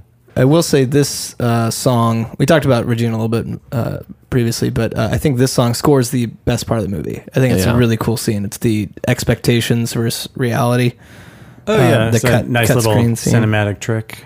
Yeah, I had never seen that before, and I thought like to be able to focus on two things at once, but the timing of it was so perfect that like you'd be like, wait, what's happening? Oh my gosh, that's happening. It's like you're watching a Michel Gondry music video. Yeah, It was done really well. So it's thought it was great. Tom gets invited to the dinner party of his ex, and it's done really well in that the bad version is just kind of like you get it. I've had that experience of getting maybe not to an ex, but a girl that you're kind of like dating, and you show up and you're like, oh yeah, like I don't know anybody here. Yeah. You're busy talking to all these people that you care about more than me. You're And the only it's like- person. Yeah. I'm like, this is kind of a fucking drag. Oh man, yeah, that scene where he's just like squeezing the I guess it kind of like cuts aside. It's a really cool cut. It shows like a girder, and then that sort of like acts as the end of the screen, and then it moves, and he's just like there's like a gross like make your own cocktail bar thing. There's like gross like squeezing. He's just like squeezing the hell out of a lime. It's like, all right, I've switched to liquor, and I guess it's time to get drunk. I don't know. I mean, I think while we were watching the movie, we heard a song by Spoon, which I don't think ended up on the actual soundtrack. There is It's a kind of a Spoon bummer. song that's missing. Yeah, Spoon This is is awesome. a long Spoon. soundtrack, but there is a few songs that didn't They make could it have on. swapped out the second Spectre for the Spoon. I don't know. I like the song a lot, and it's a great scene. It's a great scene, and you couldn't put Spoon to this, I dude. mean, this song does. Both songs have to be on the soundtrack because they're prominently used. Yeah, that's fair. What do you got against Regina, dude? Just saying. It's a little bit setting up like the song is so mournful that as soon as the scene starts, you're like, this is gonna not go well. It's like it's like boss music starts to play in a video game, and you're like, wait, what? Like, I didn't know I was in trouble right now. Like, I'm about to fight. It's like a dinner party, like Dark Souls. But I'm not crazy about the song, but the scene I thought was really effective. Yeah, And it's I think that this is like the true heel turn of Summer's character, in that a lot of the things can be misconstrued as like, well, he thought one thing, and it's like, you should totally come over, blah blah blah, and it's like, I'm gonna ignore you, and also you're gonna realize from afar that I'm engaged. yeah. I didn't want to mention. I didn't even mention that I'm engaged, and I'm engaged to somebody in what appears to be like less than 6 months, or I'm getting married less than 6 months after we stopped like talking, which is like, it's Brutal. intense. That's pretty brutal. In real world shit, there's overlap. That's not. Oh, yeah. That never happens where you're like suddenly like, this just isn't. I just don't feel it. And also, next time you see me, I'm engaged. Yeah. Oh man, yeah. I wish we got to meet Summer's fiance and then husband. Right. Do you think it was Clark Gregg, the owner of the card company? Oh That man, would have been great. It was that was the original ending, but it didn't test well. it's like, yeah, he's got this like very sweet charm to him. He's very successful. He's kind. He's got the pipeline of girls from Michigan that come on out on the train to work for him for a few months and disappear. God, man. It's dark. Shall we hear track 12? Yeah. Please. This is Simon and Garfunkel with Bookends. Time it was, and what a time it was, a time of innocence, a time of confidences. Long ago it must be, I have a photograph. Preserve your memories, they're all that's left you. Yeah, this is one of the two title tracks from the album Bookends, which is probably the best Simon and Garfunkel album. Yeah. And an album that I think the B-side is mostly unused, or at least began as unused music for the Graduate soundtrack, which is The Graduate plays like a big role in this movie. Yeah, that he misinterprets the ending. And then in that he's a guy who watched The Graduate and thinks that it's a happy ending, and they watch it together in a movie theater and Summer's crying. Yeah, it's like uncontrollably so badly that she has to like go home And in afterwards. retrospect, she's like, why didn't she just marry the rich boring guy in the wedding? Why did she have to get on the bus? Why was she so affected by it, do you think? And what did it mean to the script? That's what I'm wondering. I was a little bit confused, but I think it was that. I think that she watched it and she's like, I don't want to be the woman on the bus with this fucking depressed copywriter. Yeah. I remember her character in Almost Famous has a copy of this Bookends album. Zooey Deschanel's character. Yeah, but she plays the older sister. Yeah. She gifts bookends to William. Yeah, and Chloe Grace Moretz plays the younger sister in this movie, and she does a great job. Yeah, She's probably She's her pretty first prominent role, and she had a great rise to fame. Well, after it's this. funny. I feel like she was being typecast because she was like the foul-mouthed kid in Kick-Ass. Yeah. And in this one, she Hit girl. She like is She's like the laying mom. down the law. Yeah, she's like, don't be a pussy, idiot. Yeah, she just knows better. Yeah, she starts off the film, when they're like, we didn't know who else to call. Also, the best friends play a pretty big role in this movie, too. Christina Hendricks' husband. Yeah, he's in a show called Physical right now, which I think is great, and he plays a real You keep dirtbag. telling me to watch that show. Man, he plays a huge scumbag in that. It's really good. Everyone in that show is a scumbag, but he's really good. I know him mostly as the Snosberries kid from Super Troopers. Yeah. He's. Yeah. I'm freaking out, man. At the very beginning, Snosberries Tastes like Snosberries. glittering ant. Also, Matthew Gray Gubler. Is he Uncle on Gumsy? that TV show that I hate? Criminal Minds. Yeah, there's a huge fan base, so don't come after us. I've seen that guy in real life. You guys might know him. You probably know him as Simon from the Alvin and the Chipmunks movies. Is that what you're thinking of? No. I'm just kidding. He's Simon. Oh, he plays Simon. But he's pretty good. That's I like that, the friends are likable enough, even though they say a bunch of like sleazy stuff that I don't appreciate, that doesn't age well. Yeah. But I'm just offended by the fact that none of them are the roommates. Yeah. Because it paints an unrealistic world where some fucking kid living in LA has that beautiful place by himself. I guess Matthew Greg Gubler, he must like live across the hall or something because he storms into the apartment that one time or something. And it's like, it doesn't seem weird that he like just like barges in. Oh, So yeah. he's got to live in the building, I guess. But yeah, awesome apartment. It seems like Tom has lived in LA for a while. Maybe he's even from LA. He's always talking about the buildings in LA. He has two friends. Mm-hmm. Summer is fresh off the train. She came out here for some sort of assistant job, or I don't know. Yeah. And then she has that dinner party, and there's so many people there. She has so many friends. She has so many friends, and he doesn't know any of them. They dated for a while, and he doesn't know any of her friends. Yeah, he would have met everyone she it's not like she had. I think that he's a side piece. I think that she was cheating on her fucking fiance with this dude the whole time. Oh, interesting. Yeah. I could see that. I don't know. Maybe it's just bad screenwriting. I like that theory. Anything else on Simon and Garfunkel? I remember I saw them live in Houston, and like one of them took a didgeridoo solo. That was Wow. pretty terrifying. Which one? Which one? Garfunkel. Had to be I think Garfunkel. it was Garfunkel. Yeah. Probably would have been Paul Simon because he's like so into world music and World did all the music. stuff with, Hard to remember. African Yeah, I saw it in Spencer high Plaza. school, and maybe I was a little like Stony Baloney. Well, Probably Paul Simon. Sorry, Mom. Didgeridoo. I love him. I love Simon and Garfunkel. I remember when I was a kid, I remember vividly going through one of my uncle's record collections and making fun of him to his face for having a Simon and Garfunkel record. Yeah. Because it was the 90s, but also because... Did you say Sideman and Garfunkel? No, Simon and Garfunkel. It's like the name, and like it was the one where Paul Simon has like a little newsboy hat. newsboy cap and a mustache, and Garfunkel looks ridiculous. And Yeah. I was like, "Are you kidding me?" And I remember everybody kind of being on my side, and it's a weird thing that I regret to this day Yeah. because they're great. I Like, told oh, man. I told my dad, I was like, nothing good music wise came out in the 70s. And he was like, what are you talking about? I was like, you don't know anything, Dad. It's the best decade for music. That's the best decade. it's the best decade I was, for I was, music. I was young and foolish. And then, and like, I had totally forgot about it because I like said that in middle school. And like, he remembered decades later and was like, yeah, you remember you said that? And I was like, oh, yeah, I do. And he was like, pretty wrong, weren't you? I was like,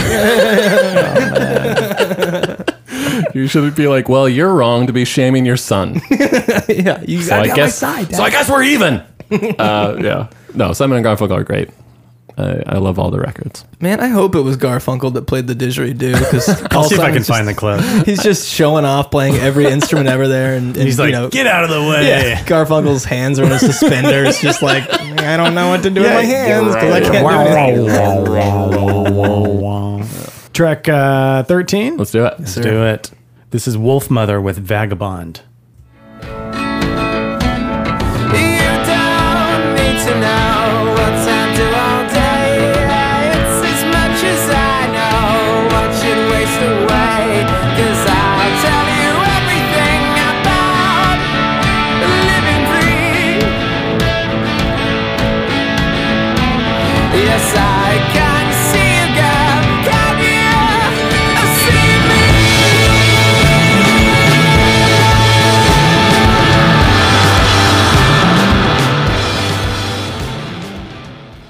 Yeah, this is Wolf Mother. This was, I think, off of their debut album. I listened to this record a lot when it came out. Another Australian band. Another Australian band. I maintain that they are Greta Van Fleet V1. Probably a much, in my opinion, like a much more artistically interesting Yeah. Greta Van Fleet. I cringe thinking about what the third version's going to be. Yeah, God. who knows? Yeah, they took all the, they were the pioneers, and took all the arrows. I mean, it's so The strange birds. because, like, as a they ran so Greta Fleet could fly. as a big Zeppelin fan, it's like you think that, myself and like other Zeppelin fans would be like excited by a band that's like continuing on in that that tradition or whatever, and it's the grossest thing. It's actually the worst. Well, through that logic, it's like, well, I'm an NFL fan. I must love the XFL. Like, you know what I mean? Like, I don't know. I don't know. Whenever I don't like to shame anybody for whatever music they like, unless it's some sort of like white supremacist like punk band. But Greta Van Fleet fans seem to fall into two categories for me. Either people who never really listened to Led Zeppelin and so it's like new to them, or people who listened to Led Zeppelin and didn't listen to anything after until now. Because it's a lot of like, oh, this is just like Zeppelin. That's awesome. And you're like, okay, well, is it? Yeah. Or people will be like, this is awesome. I've never heard anything like this before. You're like, well, Yeah, I don't know. Yeah, I can see that. I like Wolf Mother. I don't listen to them much anymore. I think that they have another song on the soundtrack or in the movie that didn't make it on the soundtrack. I don't know why there's so much Australian music in this movie. Yeah. Maybe that's where they really filmed the whole thing. I don't know my architecture well enough. Was it Sydney? Yeah, it was on Sydney. It's like No, the it was classic Los Angeles Opera House. Wolf Mother had that great song "Woman" that I really loved back in high school and into college. Yeah, they're still making music, I think. Yeah. It's great. funny to me, like Australia I feel like they always were kind of like having one or two bands. Like every decade, there would be like Men at Work, or there would be, Wolf Mother. There would be, Temper Trap. But now there's this huge explosion of like indie psychedelic rock coming out, where is Tame Impala and King Gizzard, like these bands that are like huge now and great and interesting. And in Australia, it's a continent, but it's not a big place. I feel like it must be amazing to be living there and hopefully you'd be able to, I know they're having a ton of lockdowns, but be able to like see these shows. And King Gizzard, they've fucking talk about Hall & Oates. I think King Gizzard's put out like 20 albums or something. They're like constantly releasing albums. I can't even like keep up. I remember being real big into like, they had a bunch of electro stuff in like the 2008, 2009, 2010, like some awesome electronic dance music was coming out of Australia. But I don't know. Yeah, I don't know what it is, but Australia for music right now per capita is probably our most valuable continent. Yeah, Tame Impala, like you said. Yeah. This song was playing during the montage where Tom's getting his life back together. Sorry, Cut Copy as well. Oh, yeah, of course. Give them a shout out. Copy. Yeah. Sorry, Chris. No. Yeah, just Tom just gotta, get that architecture job, make a list of all the firms he wants to work for and use his chalkboard in his massive, massive LA apartment. I think look at these buildings I drew on this girl's hand. There's like, that's in his packet. Yeah, it's in his portfolio. It's like, this is summer. There's some truth to this kind of, there's a thing that happens, especially I feel like when you're in your 20s or 30s, after a breakup, you're motivated to try to like get your life back together. Yeah. And it's probably good for you in certain ways. But it's completely fatuous in the way of how do you get an architecture job? Because I think that in conversation, it made it sound like he dropped out of architecture school. Yeah. So he doesn't actually have a degree. And it's like a lot of architecture jobs are like doing the grunt work. Yeah.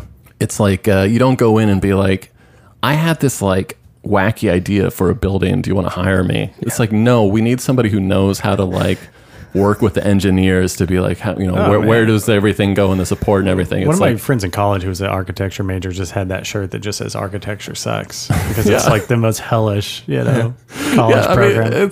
It's like if you went to law school and then you're like, I think I might make a great judge. I mean, I dropped out of law school, but I really want to be a judge. So maybe I'll just go and see if they, it's like, here's some ideas for new laws that I came up with. I'm a judge? No. This movie's garbage. Dude, it's more pure garbage. It's more fodder for my theory that it's like, I can't be a struggling screenwriter because like he's approaching architecture the way like, he's approaching like trying to sell a script. It's like, I got this great idea for a building. Trust me. Scene 1, you open the door, you walk in, you look up, there's an atrium. Buildings. There's a solarium in the back. Yeah. The final act ends with the... Oh, man. I feel like at one point you see him go to a job interview and he like checks his portfolio. He like leaves it with the security guard and goes up. So it's like, it doesn't, But you're not even taking your portfolio to the interview? Don't eat it. It's all up here. You just have a bunch of like thin sandwiches in there for later. There's crackers. There's crackers in there. Anyways, let's go to the next track. Yeah, let's hear the next track. This is track 14. This is Mum Ra with She's Got You High. She's got you high and you don't even know yet. She's got you high and you don't even know yet. The sun's in the sky, it's warming up your bare legs, and you can't deny you're looking for the sunset. She's got you high and you don't even know yet. She's got you high and you don't even know yet. So search for the time before it leaves without you. Have you lost your mind or has she taken all of yours too? What's this about? I figured love would shine through. We've lost romance. Yeah, I don't know this song very well. It's very familiar to me, but I don't know the band. It's like indie rock Wallpaper. Yeah, like a British band. I feel like singing with an accent. It's got all the right elements, I think that the name must come. It's like the villain from Thundercats. Mumra. Oh, dude, I loved Thundercats, man. Mumra was like clearly Skeletor, but it was like, no, make him like a mummy. Make him a mummy. He can't be a skeleton. It's The too close. You just, the natural rival of all cats. yeah, mummies. the mummy. Yeah, they hate toilet paper. They have to like scratch at Maybe it. there's some sort of Egyptian thing where you have the cats and the mummies. Oh yeah. No, that was probably intentional. Oh, we're probably giving him too much credit. No, he would dangle those like tassels in front of the Thundercats, and they would like get on their back and paw it. Yeah. That's the best thing about this band is their name. I think it was a good.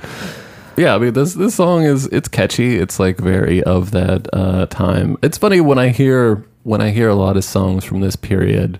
It's this period because this is around the time I like moved to New York, and it's a time that I don't think of as being that separate from today. Mm-hmm. It's like I was like in my 20s or whatever. I guess maybe that was a while ago. But like listening back on it, you're like, oh shit, this sounds really dated. Yeah. Like that was a different time, and like decades have gone by. This is definitely like this is during the credit sequence, and I feel like a bunch of movies of this era had credit sequences with music like this. Yeah, you know what I mean? Yeah, It was like a feel old yet kind of moment. Mm-hmm. Tom met Autumn. Yeah, the new girl he meets is named Autumn. Oh, but also Mum Ra put out they got together in 2020 to record a new song, I guess, and the song's called Summer. Oh, so interesting. They still remember. Yeah, they know. They know. They remember it. They remember. Yeah, I thought the name of, even when I saw this movie in theaters, when it was like, "What's your name again?"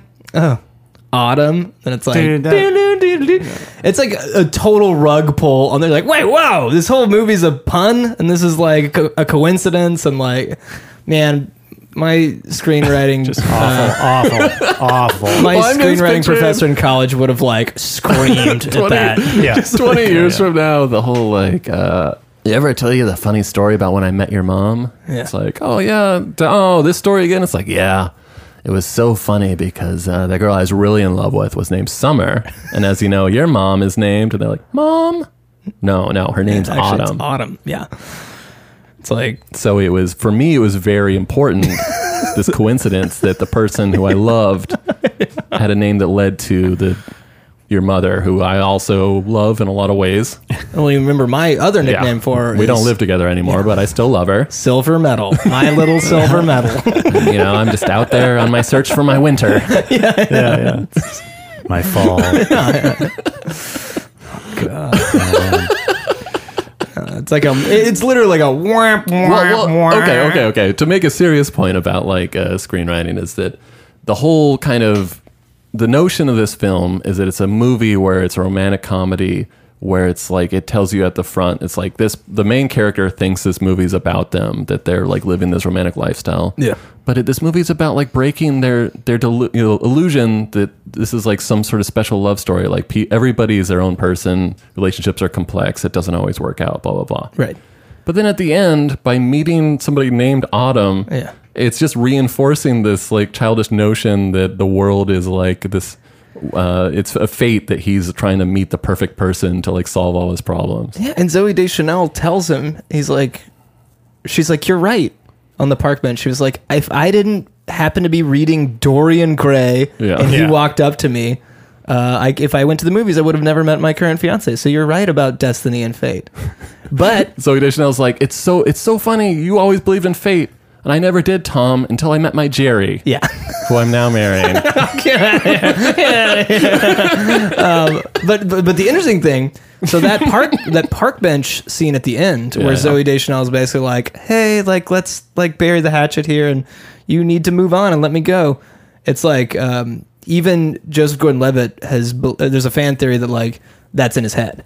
And it's a metaphor like for it's like him reconciling with himself. Yeah. And that like the fact that she's like, you were right all along is like more, I think that deepens that fan theory. And JGL is like, no, that's a made up scene. Like he believes it to be in his head or in his character's head. And it's idyllic and it's like it's like a different tone than some of the rest of the movie, and it does she's feel like a little out of character. Yeah, it does make it in a lot of ways. It makes her seem like more of a psychopath. Yeah, where it's like, hey, Remember how I didn't tell you I was getting married? Well, I just came here to try to find you. Been waiting like for weeks, hoping you return. Trying to find you so I can tell you I'm in love. It's a monster. Didn't call you though, just showed up at your favorite places. Yeah. Let's hear track 50. Let's do it. This is Megan Smith with Here Comes Your Man. I know the nervous walking. I know the dirty beard hangs out by the boxcar waiting. Take me away to nowhere plains. There is a wait so long. Never wait so long. Here comes your man. Here comes your man. Yeah, this is one of those covers that screams we couldn't license the original version. Yeah. We tried, but This is Megan Smith, as far as I can tell, is a Canadian artist. I'm sure that Hall & Oates song ate up a lot of the Yeah, That's true, yeah. man. sound Yeah. budget. And then, the Temper Trap Right. song that cost so much they used it twice. Yeah, once. So price? They made Megan it Smith twice. is like a Canadian artist who's known for producing a lot of Christmas music. And then, I don't know, she's doing a Pixies cover. Yeah, this is some bullshit twee Target ad shit. Like, this is bad. Like, and it's a song about a drug dealer, by the way. Here Comes Your Man by the But Pixies. you just add a tambourine and a ukulele, and it's I should say, so this is the scene, or it harkens back to the scene. This isn't actually in the movie, right? No, But it harkens back to the scene when Tom is singing karaoke, and this is the song that he plays. And I thought it was good. Great scene. I thought it's something that they don't do right often, where it's good enough, it's bad enough to seem real. Yeah. And it's good enough to be like, yeah, he's trying. he's doing his thing, and this is a good karaoke performance. Comes off well. He's charming. Like, and it's a cool, unique song to sing. I'm like, it makes me want to go like, oh yeah, I gotta sing that. I gotta go to, I gotta go to Korean karaoke. But do you guys remember that me using that in one of our Tinseltown tunes? I did notice that when we were watching. I knew it was one of those.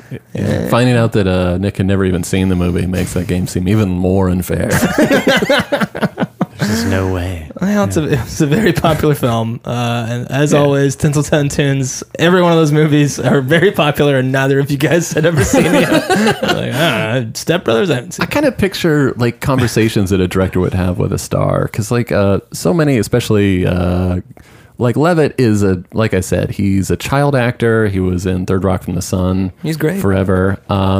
I assume that he prides himself on being a great singer, dancer, blah, blah, blah. He's like one of those types of guys. Yeah. So I wonder how many conversations there were like, that was so great. Mm-hmm.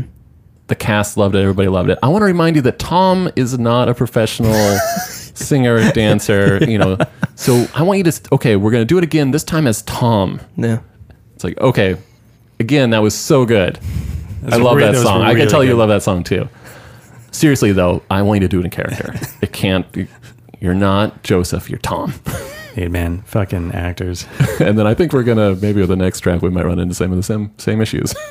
Oh, I should also, on an extended version of this soundtrack, the version from the movie is on there. There's a track with Levitt singing it. Train in Vain is the song he sings when he's like way drunker, which is, I think that's a fun one too. Now understand by me is Train in Vain. You ready to pull into the last track? I think so. I think I'm very ready. We're almost to the finish line. Track 16, She and Him. Please, please, please let me get what I want.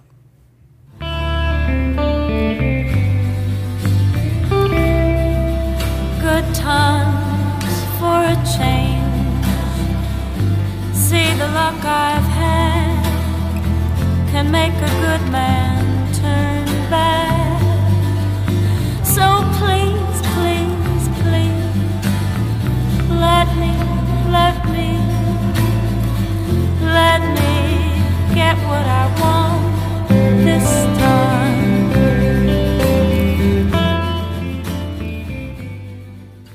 Yeah, so this is She and Him is Zooey Deschanel and M. Ward. Mm-hmm. M. Ward being kind of Portland indie stalwart. one of those. There's a lot of interesting things I think about of this collaboration, in that is definitely probably the most financially rewarding thing that M. Ward has done, and probably overshadowed everything that he maybe is more proud of. It's like, I don't know. That's a weird kind of calculus that I mean, I believe people go into these collaborations maybe not thinking of all the consequences, but probably, I assume that they liked working together, but in my opinion, she and him kind of sucks. I like M. Ward. Are you saying this is a Alvin and the Chipmunks David Cross situation, and that he made more money on the Alvin and the Chipmunks thing than anything else in his ever made? Yeah, it's like it's I don't know. I don't like to imagine, and I don't know enough about M. Ward to know. He might even be married or something, but he has like this collaboration of doing these like twee indie covers and songs with a famous actress. Yeah. And then she marries Ben Gibbard, who is like another version of M. Ward, which is a little. Yeah. Wait, he wrote this movie, didn't he? He wrote this movie? It's just like I don't know. And then he was also in Monsters of Folk, which is like a really fun like indie super group, with like Yim Yames and a lot of people that we like and we talk about. But I would love a candid conversation with M. Ward and like just an oral history of she and him. Like, just tell me about it. Yeah. What's it like? Yeah. But like, really, what's it like? Like, what's it really like? What's it like? Is it weird? It's got to be weird. Smart money, dude. Smart money. That's what I think. It's like smart money. I like that. Team up with somebody that's like good looking and already kind of famous, and then like you write everything, or like write as much as you can and make it good. Dude, it's a time-tested way to make a bunch of money, but sell your soul in the process. Scarlett Johansson like has some music she's put out over the years. Yeah, she did that album of Tom Waits covers. Yeah, that was reviewed. I mean, every actor wants to be a rock star. Is it good? I don't remember. I don't think it's good or bad. I think it exists. It just is. It just is. All right. We should do the opposite and make movies with musicians. Okay. Are you talking about? Isn't Hook? Hook is like all musicians, right? There's like Phil Collins and Jimmy Buffett. Jimmy Buffett. Jimmy Buffett's in Hook. Wait, no. David Crosby. Yeah, they're all in Hook. What? I didn't know Jimmy Buffett was in Hook. Blow my mind. Way, dude. You man. talking about Margaritaville and friggin'. Dang, dude. Cheeseburger in Paradise is in fucking Hook. Cheeseburger in Neverland, dude. Come on, man. Cheeseburger in Neverland. Guys, that is the soundtrack to 500 Days of Summer. Yeah, all right. Sweaty in here tonight. Yeah, steamy night in All Brooklyn. right, so before we go, we didn't. Okay, so out of 15 days of summer, yeah, perfect. 0 to 15. 0 to 15 days of summer. Days of summer. Chris, you go first. How many days of summer do you give this soundtrack, and also what is your least and most favorite track? Let's see here. I would say my least favorite track on this, we'll start backwards, is Here Comes Your Man. Sorry, Megan. You seem like a nice person, but I do not appreciate this cover. And I love the Pixies version. That's one of my favorite songs. It is a great song. It's a great song. It's a great song. And like the fact that I always thought it was like a little dingy, like, type song, because it's about like, hey, here comes your man. Yeah, this guy right there. That's the guy that's got your drugs. Is that a drug one? Because I think so. The Velvet Underground song is about drugs. Here Comes the Sun? No, the Waiting for My Man. Oh. I think Here Comes Your Man is about drugs. Listeners, write in. That's the stinkiest. My favorite is You Make My Dreams Come True by Hall & Oates, man. Hey. This was responsible for a resurgence in it, and I'm so glad. You're a true poptimist, and I respect that about you. Yeah, I love that song. It's catchy. It used to great effect in the movie. It's funny. It gets so close to like that freeze frame song. Yeah. But it doesn't quite, because that's like the border between something that can be redeemed and something that's irredeemable. Is the freeze frame? Is in between this song and freeze frame. Okay, I like that. The freeze frame. If it's out of the freeze frame, that's the Rubicon in music. I like that. Man, I love this soundtrack. This movie is,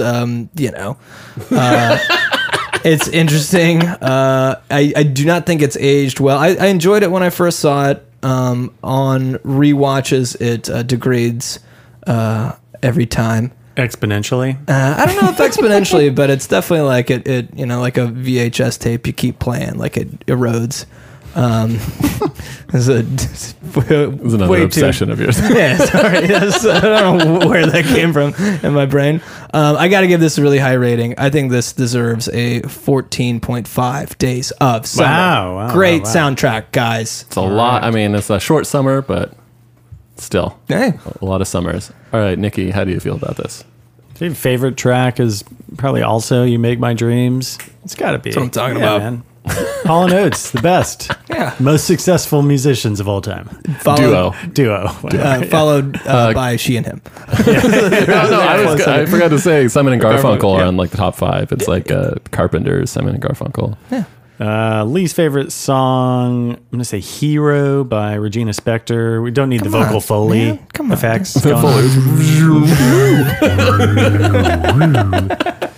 And yeah.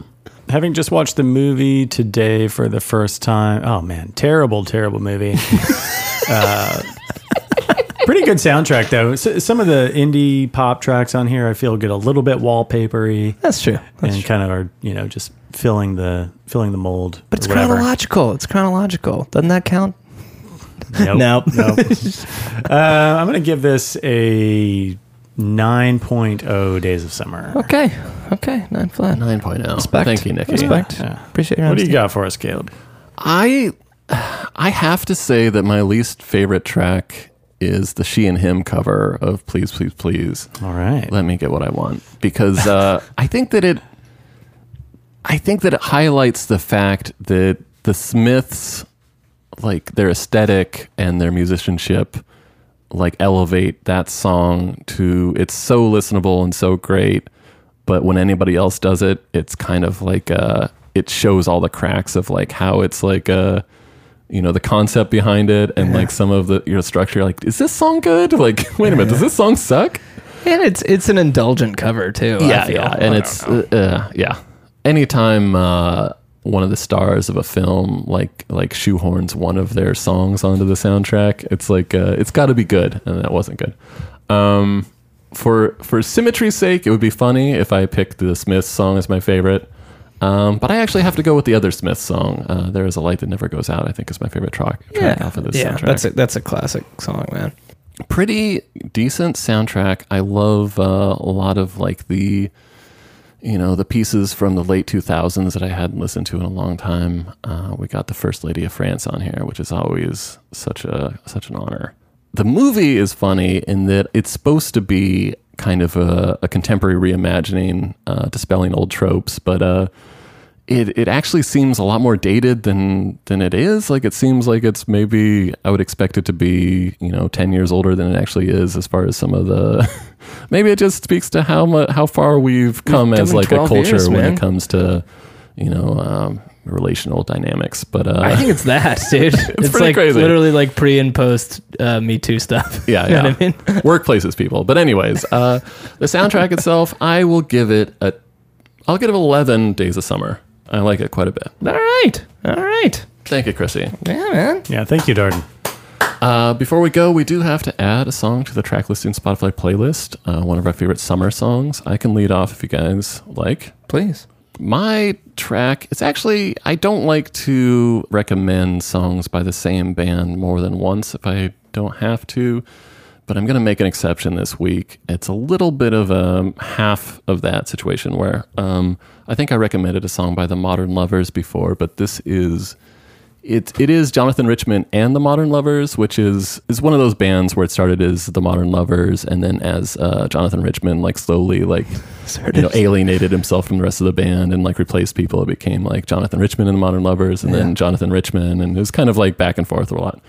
This is essentially just Jonathan Richman and some people. It's from 1988. The song is called "I Love Hot Nights."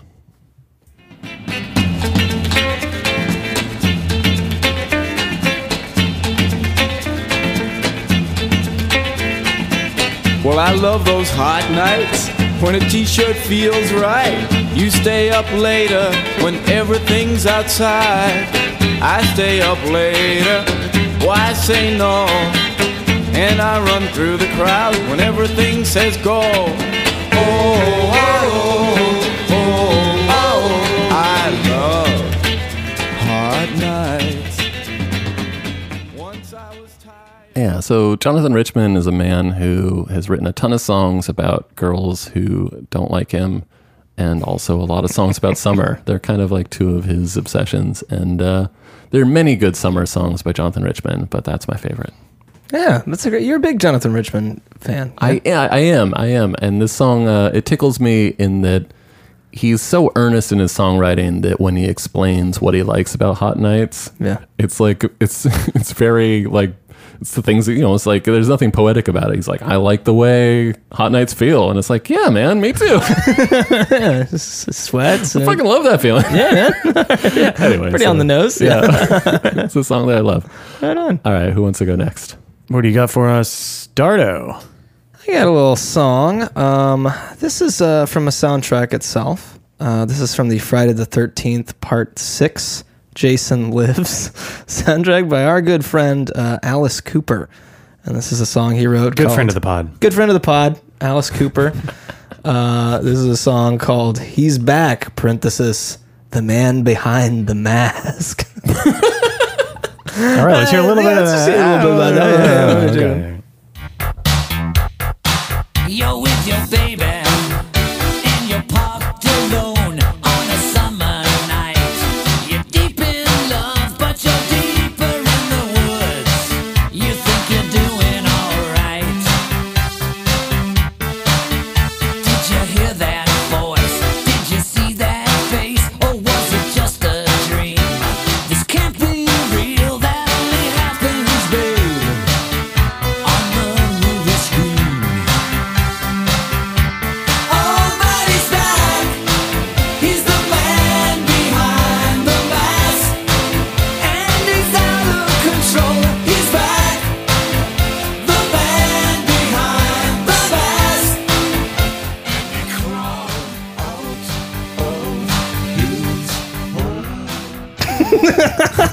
That is some hard rock. Dude, that's some classic rock and roll. He's Not the since the toughest- days of Greta Van Fleet have Wow, our guitars soar like that. Toughest guy around, Alice Cooper, man. I heard that a while ago. Shout out to T-Nuck, who put Hard Rock Summer from the same album by Alice Cooper on his summer mix. Follow T-Nuck on Instagram.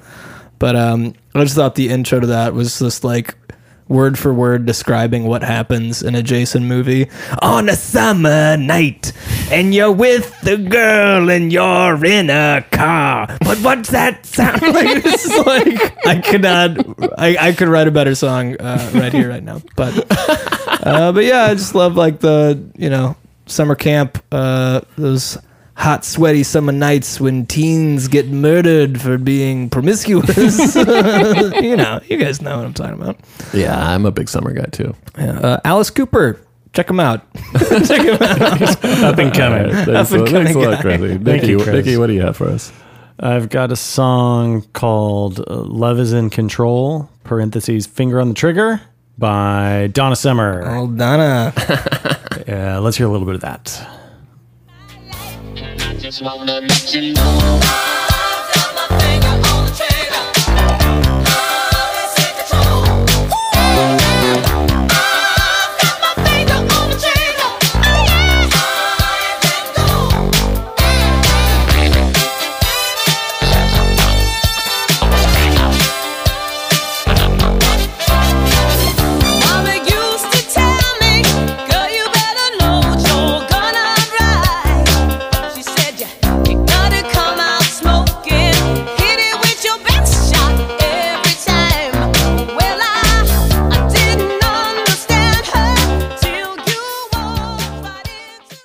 Yeah, Donna Summer. That song is from 1982, her self-titled album.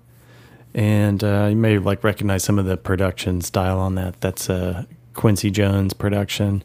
Yeah, man. And Rod Temperton also co-wrote that song. Rod Temperton, who wrote Thriller. and some other songs on Thriller. Love that track. One of my favorites. Donna Summer's awesome. Yeah. That's great. There's like some of those sounds are very Nintendo sounds, which I love. And also, I will say that song sounds more like Prince than that Prince song I played earlier. I'm a total sucker for plucky synths. Yeah, man. So that's great. That's great. Great pick, Nikki. All right, yeah. Song of the summer. Do we know what we're doing next episode? It's my pick. I don't know yet. Okay. I'll tease it on Instagram if anybody's like really raring to know. Hopefully we have a new episode coming soon. Picked by me. All right, good pick, Darty. Yeah, thank you guys. Good to see you guys. It's been a little while. Yeah, absolutely. It's great to see you guys. Appreciate you guys and the continued listens. We've had a busy summer so far, but I think we're going to get some more episodes in the bank. Yeah. As long as they keep making movies, we're going to keep reviewing the soundtracks. We love you guys. Thanks for listening. Stay safe, and we'll see you next time. Bye. Bye. Bye.